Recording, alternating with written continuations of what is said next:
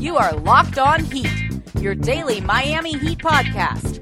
Part of the Locked On Podcast Network, your team every day. Hello, Heat Nation. You're listening to Locked On Heat, part of the Locked On Podcast Network. Thank you for subscribing on Apple and Google Podcasts, Spotify, and Himalaya. My name is David Ramil. I hinted at this in my bonus episode from Sunday, which you should totally download and listen to if you haven't already, or even if you have, listen to it again and again and again. But today is the start of a theme week across the Locked On NBA network. The theme for the next 2 weeks will be to discuss the best seasons in franchise history. Those will be deep dives into Miami Heat history with special guests, in-depth looks at the numbers, and focusing on some defining moments that every Heat fan remembers very clearly. I'm excited to talk about this, and I hope you will be just as excited to hear about it. So let's get started. The first challenge was to look at which season to talk about first. Given Miami's great success over the last 25 years, including 3 championships, 5 trips to the NBA Finals, as well as some other really special seasons, I finally decided that there's no way that I could possibly overlook the 2012-2013 season as the best in franchise history. From a numbers perspective, this season was by far the winningest in team history. They won over 80% of their games, and they finished with a regular season record of 66-16. The season also featured the second longest win streak in NBA history, 27 straight games. The Los Angeles Lakers, of course, hold the record for 33 straight wins, and the Warriors actually won 29 straight, but that was over the course of 2 seasons, so I definitely don't think it counts. Of course, the 27 straight games, a high in franchise history and one of the most incredible moments in franchise history. Anyway, as far as the weekly theme is concerned, there's no set standard or anything like that. Just take it in whatever direction each host thinks is best. So like most things, I think it's kind of right to start at the beginning. The Heat were coming off their second championship in team history, having beat the Oklahoma City Thunder in 2012. If you recall, the 2011-12 season, which definitely received some consideration for best in franchise history, I'll be honest with you, was a lockout-shortened one. That team started their season in mid-December, played just 66 regular season games, and had to play a very shortened schedule. And while the Heat would eventually dispose of some quality opponents on their way to the title, there was a lot of talk about adding an asterisk to the season because it was shortened. There were arguments that Miami was better suited for the season because they had all this top-tier talent. They didn't have to incorporate any new players. That they also had played in the finals a year before, so they weren't as rusty. A lot of it was obvious bullshit. They were just looking at reasons not to promote Miami or to take away from things that they had been able to accomplish. Of course, there was still some of that lingering hatred from the 2010-11 season, despite the fact that the Heat had lost the finals the previous year to the Dallas Mavericks. The Heat also had the second best record in the East and just 4th best in the league. So San Antonio and Chicago both notched 50-win seasons. So it wasn't like Miami was clearly more dominant than anybody else. There was also some talk that, obviously the Heat had been one of the teams that forced the lockout. So there was a lot of negativity still. It wasn't quite as intense, I think, as the 2010-11 season, but still the 11-12 season did have some kind of negativity towards Miami during the course of that season, again, because of the lockout, because of everything else. But it was also a season of redemption. Following their loss in 2011 to the Mavericks, the length of the lockout, of course, played a factor. Many people, especially the most casual fans, they had gone past that hatred. The lockout made people desperate for basketball. And while there was a lingering resentment from Miami, they're getting together, that never really seemed like the consistent theme there. It wasn't as intense, again, as it was the previous year. And winning the title in 2012 was just kind of accepted. There wasn't any of that kind of rooting for an older player like Dirk Nowitzki. There wasn't this idea, false narrative of the good organic team like the Mavericks versus the group of mercenaries that the Miami Heat was widely viewed as. So there was nothing like that. There was the 2 young talented teams against the Thunder in 2012, and Miami just happened to prove to be better. People remembered all of a sudden how good a player LeBron was and that he won an MVP trophy in that year. So in 2012, he was also the Finals MVP. And then following all that, he was also a part of the 2012 Olympic team that won gold and that went a long way towards erasing a lot of the negativity that he built up in 2010. He was no longer the villain, but simply viewed again as the best player in the game. And so a lot of the negativity had kind of passed away. His Q rating was back to where it was before, maybe even higher. I think I recall, I couldn't find anything about that online, but I recall that in 2012, following the Olympics, following the championship, following the MVP success, that all of a sudden he was once again viewed by advertisers and consumers as one of the more popular players, that his Q rating rebounded greatly from where it was in 2010, where he had to kind of adopt this whole persona of being a villain and everything else. And so at the start of the 2012-13 season, it was a new one. But I remember a lot of the talk around that year was how good Miami would handle a full season of play, whether they could be good for a longer period of time, whether the year before was just a fluke. They were still looking at ways to poke holes in what Miami had accomplished. But it was also a good challenge. Whereas they proved that they were talented and very good in 2012, this was a way of seeing whether or not they could sustain what they had accomplished. It was, again, a team dominated by a big three. LeBron James had achieved MVP success. Dwayne Wade had notably taken a back seat and turned over, quote-unquote, control of the team to LeBron. They had made their, kind of just rebuilt their team with a number of free agents, but they had also kind of rebuilt their identity. This was not the team that they were in 2010, 2011, whereas they just kind of dominated teams that first season because of the strength of their big three. This was a much more complete, well-rounded group. They played defense at a high level. They just did things much, much better. In 2012, 2013, I think a lot of people looked at that, whether or not it would be an extension of the previous year or whether or not it would just be proof that the year before was a fluke. I think a lot of people still went into 2012 thinking that Miami was the title favorites. They were, according to Vegas and other gambling associations, they were the odds-on favorites to win the title in 2012. But from the more casual perspective, there was still some negativity there. There was still some belief that Miami might not be as good, whether or not they couldn't duplicate title success, because it is difficult. Regardless of how good a team is, winning a title is very, very difficult. No team had done it since the decade before, when there was the three-peat in Los Angeles with a very dominant team that had Shaquille O'Neal and Kobe Bryant both at their respective peaks.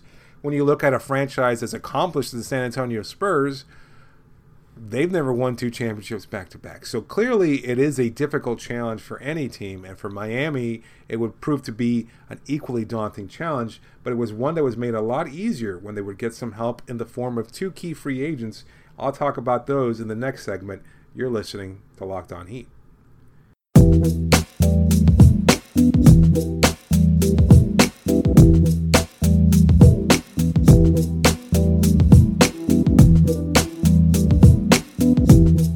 Take the best team in the world, and what do you do in free agency? Well, you fill whatever holes you need to fill, of course. And that's exactly what the Miami Heat did by adding Ray Allen and Rashard Lewis in the summer of 2012. Miami had lost Ronny Turiaf and Eddie Curry as free agents. Turiaf joined the Clippers after he had been bought out the season before and added to Miami's late season roster right before the playoffs. Eddie Curry obviously had been with the team all season long in 2011-12. But he wasn't really much of a factor. He was just a big body, a guy who had never, unfortunately, lived up to his incredible potential when he was first drafted by the Chicago Bulls. And he was basically on his way out of the league when Miami gave him a chance at winning a title, something he did do. So he is an NBA champion, whether you like it or not. He would eventually go to the Dallas Mavericks following the Heat season, and he wouldn't really play there. He would eventually be cut and go overseas for a couple seasons before eventually retiring. But if the 2011 finals showed anything, and that's something that I talked about when I recapped the series a few weeks ago, it's that Miami's bench absolutely needed retooling. They added Shane Battier in 2011 after the lockout, and they also had added Juwan Howard, but they also re-signed Mario Chalmers and James Jones, and they began retooling to a much more perimeter-based team. In 2012, they kept adding key players to build around the big three. They found a model that worked, and it's one that's worked for winning teams since then, to find the right players around star-level talent, especially older veterans that are looking for a title, and that's where Lewis and Allen fit in. I'll start with Lewis. It's hard to kind of put things into context considering how his career had played out early on, but if you recall, Rashard Lewis came out of high school, was signed to a huge contract. He was drafted by the Seattle Supersonics. It might have been the Seattle Sonics at that point. They had dropped the Super, but either way, Richard was probably one of their last key acquisitions. He actually played alongside Ray Allen when they were with Seattle. And he was one of the players that a lot of owners conceded, had sort of forced the lockout because of the incredible contract that he had signed. It was a 6-year deal for about $118 million, just shy of $20 million per year. So it was that kind of contract that made everybody suddenly realize, holy cow, we're paying players a huge amount of money. And it was unfortunate because he had been a great scorer alongside Ray in Seattle, averaging over 20 points per game for 3 seasons. Kind of showed what it would be like to be a bigger body that could stretch the floor. He was a 3, he was a 4, but he was almost as big as a 5 in today's game when you consider his overall size and everything else. He was really a very, very big player who could just space the floor incredibly well. And so when he was signed to the Magic for this $118 million contract, he was viewed as a key component there. They had J.J. Redick, they had Jameer Nelson, they also had Dwight Howard. So they had this team, and they were just looking to kind of space the floor a little bit more effectively, and that's where Lewis really fit in. And it worked. Although he was getting paid a whole heck of a lot of money, they did make a run to the finals in 2010, and that was a very deep team with Hedo Turkoglu and a couple of other players. A very, very good squad that had a legitimate chance at winning a title, and unfortunately they just lost to the Los Angeles Lakers. But then eventually the Magic kind of thought the Lewis experiment had run its course, and they eventually traded him to the Washington Wizards, where he had 1 season there, put up some decent points, but it wasn't exactly like a huge success. He was already towards the tail end of his career. And again, it was a lot like Joe Johnson, a name that's much more familiar for most Heat fans, in that the contract seemed to overshadow almost everything he did. Like, he couldn't have a 20-point per game season without somebody going, oh yeah, but he's still getting paid a shit ton of money. And it was just rather unfortunate that that was the first thing that people thought of. And so by the time 2012 rolled around, he had not just been traded to the Wizards, but eventually he was traded in the offseason for Emeka Okafor to the New Orleans Hornets. They weren't even the Pelicans at that point. They were just still the Hornets. And it was the last year of his contract. And they actually used what was known then as the amnesty clause to waive him, effectively making him a free agent in 2012. They took the cap hit. They wound up saving, I think it was partially guaranteed, so they wound up saving some money and then kind of eating a $14 million cap hit that year just to waive him. And that was a pretty clear indication of where they viewed his talent at that point in time. So by the time 2012 rolled around, he was an older player. He'd been beaten up around league circles. His defensive issues had been maximized. Like, everybody had kind of been exposed, rather, and everybody knew that he was never going to turn into the superstar offensive player that a lot of people expected him to be. And so you could excuse that sort of difference from Tracy McGrady or Allen Iverson, but not from a player like Lewis, who never averaged more than 18 points per game. But the Heat were adding him because of his shooting and because he was a veteran looking to do whatever it takes to win a title. Something that Lewis himself alluded to when he was signed in July of that year. This is a quote from the story from the Miami Herald in mid-July after he had signed with the team. He says, "You've got to double-team LeBron James. You have to double-team Dwayne Wade. You've got to double-team Chris Bosh. Then you think they're going to leave Ray Allen open? They've got to leave somebody open. So I have to go shoot 1,000,000 jumpers tonight and go knock them down." Reportedly, Lewis passed up a much more lucrative deal with the Atlanta Hawks. He was even supposed to take a meeting with the Hawks and then canceled it at the last minute, knowing that he was going to have a chance to sign in Miami. The Hawks could have paid him considerably more, according to the report, but he chose to sign with the Heat on Wednesday. And so he made the decision to join the Heat. He says, when Pat Riley's having a conversation with you and talking about winning a championship, he puts you into the conversation. He puts you into that lineup. And so he was already getting paid because of the buyout from the New Orleans Hornets anyway. So it wasn't like he was going to lose a huge sum of money. He was going to get paid regardless, but he realized that it was a good fit for him. They had a lot of all-stars in that talent, and he was just going to be more of a complimentary role player. He says, he's at the point where I've been on all-star teams. He's played for 14 years, made a pretty good amount of money. I'm hungry to just win. I'll do whatever it takes. If that's coming off the bench, if that's playing 5 to 10 minutes per game or 30 minutes, whatever it takes.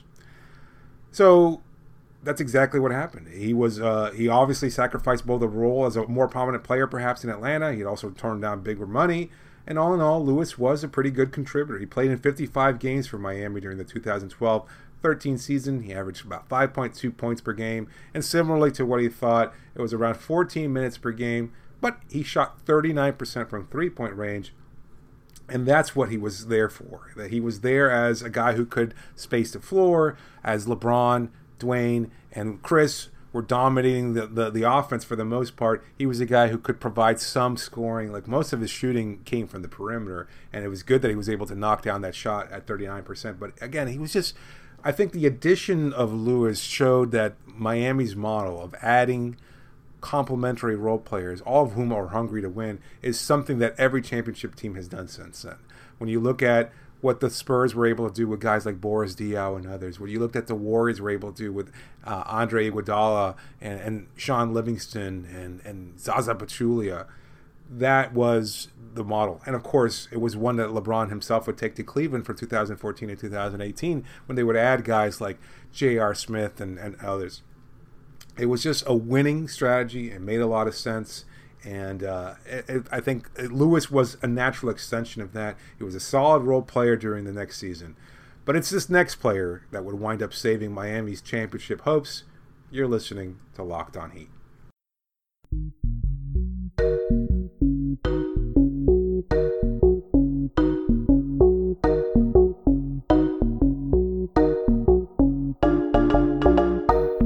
Remember to listen to and subscribe to new and archived episodes of Locked On Heat on Himalaya, as well as on Apple Podcasts, Spotify, and Google Podcasts. If you're in iTunes, please leave a rating and review, especially if it's a good one or even if it's a bad one. Like I said before, I always want to hear from all of my listeners. If you have a problem with my weekly theme, or if there's a disagreement, or even if there's just a point that you think should be brought up and included into any upcoming episodes, please feel free to use any format possible, whether it's a DM or whether it's a review on iTunes. I do take those things very seriously, and I do look at them as regularly as possible. So please keep up the good work of staying in contact with me. I'm talking about the best season in Miami franchise history, a weekly theme that you'll be able to hear across the entire Locked On NBA network. But when it comes to the Heat, perhaps no player was as crucial to the 2012-2013 season as Walter Ray Allen Jr. Ray had played in 16 seasons in the NBA by the time he joined Miami, having played for the Milwaukee Bucks, the team that drafted him, and then eventually being traded to the Seattle Supersonics, and then the Boston Celtics, where he won a championship in 2008.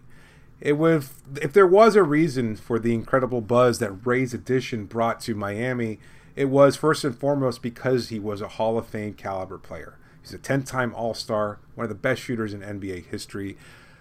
I think a lot of people kind of have seen what Ray became in the NBA as far as being a clutch shooter, a guy who was going to knock down free throws at a high rate, who was going to hit the three-point shot at a historic rate.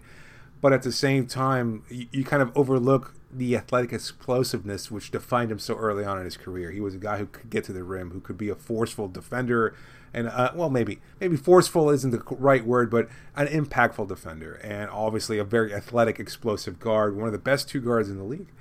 And when he joined Miami, by that point, it was a different version of Ray, a much more reduced one. But if you really think about what the buzz about Ray Allen joining Miami in 2012 was the fact that he had chosen to leave the Boston Celtics, a team that had dominated the Eastern Conference since 2007. The Celtics were, and I probably don't need to remind you about this, a major rival to the Miami Heat, and specifically in LeBron James. James had often talked about needing to get past the Celtics hump, something he could not do when he was in Cleveland before. In 2010, if you ask a lot of Cavaliers fans, LeBron may or may not have checked out of a playoff run against the Celtics. The Celtics would wind up going on to lose to the Orlando Magic on their way to a continued successful run for them. They won the championship in 2008, went to the finals again in 2009, and they looked like they were primed to be a dominant force in the East for a number of years until Miami put their big three together in 2010. The point being that they were never able to achieve or duplicate that championship success, but they were still a very good defensive team. They were a team that was going to beat you up, that was going to make things difficult for you. And of course, for Miami, it was a huge hurdle for LeBron James to be able to get past the Celtics in 2011 and also in subsequent years. But this felt like a big blow to that. The fact that Ray Allen said, no, I don't want to be part of those Celtics teams. The Celtics team that had defined the East for a number of years. It just seemed like they were always the team that everybody had to go through because of their incredible defense, because of their presence, whatever it was. they always felt like they were a thorn in everybody's side. And for Ray to choose to leave the Celtics just felt like a major step for Miami to prove that not only were they the more palatable, they were the better destination for free agents, but also that their star was rising. And I think that's what a lot of people saw in 2012 is after they won their first championship against the Oklahoma City Thunder, that all of a sudden people saw this big three team and said, oh, they're poised to make more runs. And if you want to have a good chance of winning a title, this is probably the best team for you. And that's what Lewis alluded to in that quote that I would say also earlier, and I think that's what Ray was thinking when he joined the team. Now, there were other decisions there, too. There were other factors in that decision. One, the chemistry, as we've heard a number of times, within that Celtics locker room had deteriorated greatly. Rajon Rondo, notably, did not have a great relationship with Ray Allen, also saw himself as being more of a factor in the locker room, more of a decision maker, and kind of cast Ray to the side. Ray has alluded to it in his book as well as in other places that it was not necessarily a great place for him, and he was ready to move on. And I think it's a big reason why he decided to leave there in the first place. But he's also been relegated to a mostly bench role. He was a super six man, a scorer off the bench. And even though he was still a great player, a guy who could stretch the floor, who could do a number of things, they went to Avery Bradley as the starter. This was a long time ago. And he had chosen to come to Miami because he was going to have a more prominent role, not as a starter necessarily, but also as just a guy who could fit into that locker room a little bit more effectively. And I had totally forgotten about this. And looking over the decision there, it seemed like Mickey Arison was the first person to actually acknowledge the fact that Ray Allen was going to join the Heat. He tweeted something about to the effect that he was in London. And I'll read the exact tweet. It's 2:30 a.m. in London, and I was just woken up with great news. Welcome to the family, number 20. That's what he wrote about Ray Allen back in 2012. So Arison breaking the news, and eventually, of course, everybody confirmed the decision. Ray had his press conference alongside a former teammate in Rashard Lewis, and it was just a very feel-good moment for Heat history. He took less money, too. The Celtics were offering him a 2-year deal worth considerably more money, and Ray took the lesser contract to come to Miami. So that was extra salt in the wound. Not only did he leave the franchise, he took less money.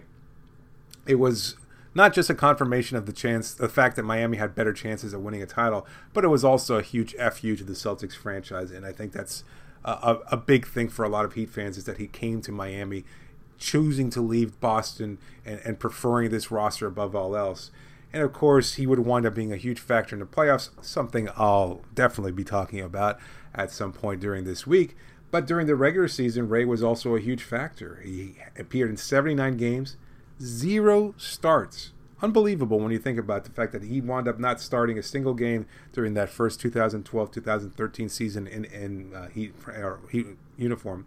But he did average about 26 minutes per game, about 11 points per game. He was the 4th leading scorer behind LeBron, Dwayne, and Chris. And more importantly, of course, shot 42% from three-point range. Not much you can say there. I think for a lot of people around the league at the time, it was kind of viewed as another addition there. Shane, having been an impactful player the year before during Miami's title run, was the first, I think, of players kind of viewed as, well, they're going to join this Heat franchise and continuing to add the rich get richer kind of thing. I remember, look, the jokes have been there for years. Every time LeBron wanted a player added at the trade deadline, or every time there was a buyout candidate that was a high-level player, there was always talk about him joining LeBron. And maybe it started here, and for good reason. You need to add depth throughout the course of the season. You don't build a title winner that way unless you add depth. There's only so much talent you can have, and unless you're going to have 5 potential Hall of Fame players playing at the same time like the Golden State Warriors, the reality is that you're going to need a strong bench to back them up. We learned this in 2011. We saw the Mavericks win a championship because of a stronger bench than Miami's, despite Miami's overall better talent. But in order to continue to compete against deep teams like the Celtics, like the Spurs in the West, like the Thunder and others, it was very essential to add key components, guys that would do what the big three was not capable of doing. Neither LeBron or Dwayne were considered legitimate three-point shooters. And although Chris eventually became a three-point shooting threat on a much more consistent basis, it was not the strength of his game at that point in time. So adding Lewis and, of course, adding Ray Allen certainly helped in that regard. And you know, obviously it proved to be very prescient of Pat Riley to understand how the game was evolving and what was necessary for him to compete for a title. It paid off wonderfully, and I'll be talking about that run throughout the rest of this week. Again, going into the 27-game win streak, going into the finals run, and everything else in between. Thank you so much for listening. That's it for today. You can connect with me on Twitter using the hashtag AskLHeat or email me at lockedonheat@gmail.com. I'm David Ramil signing off, and thanking you as always for your support.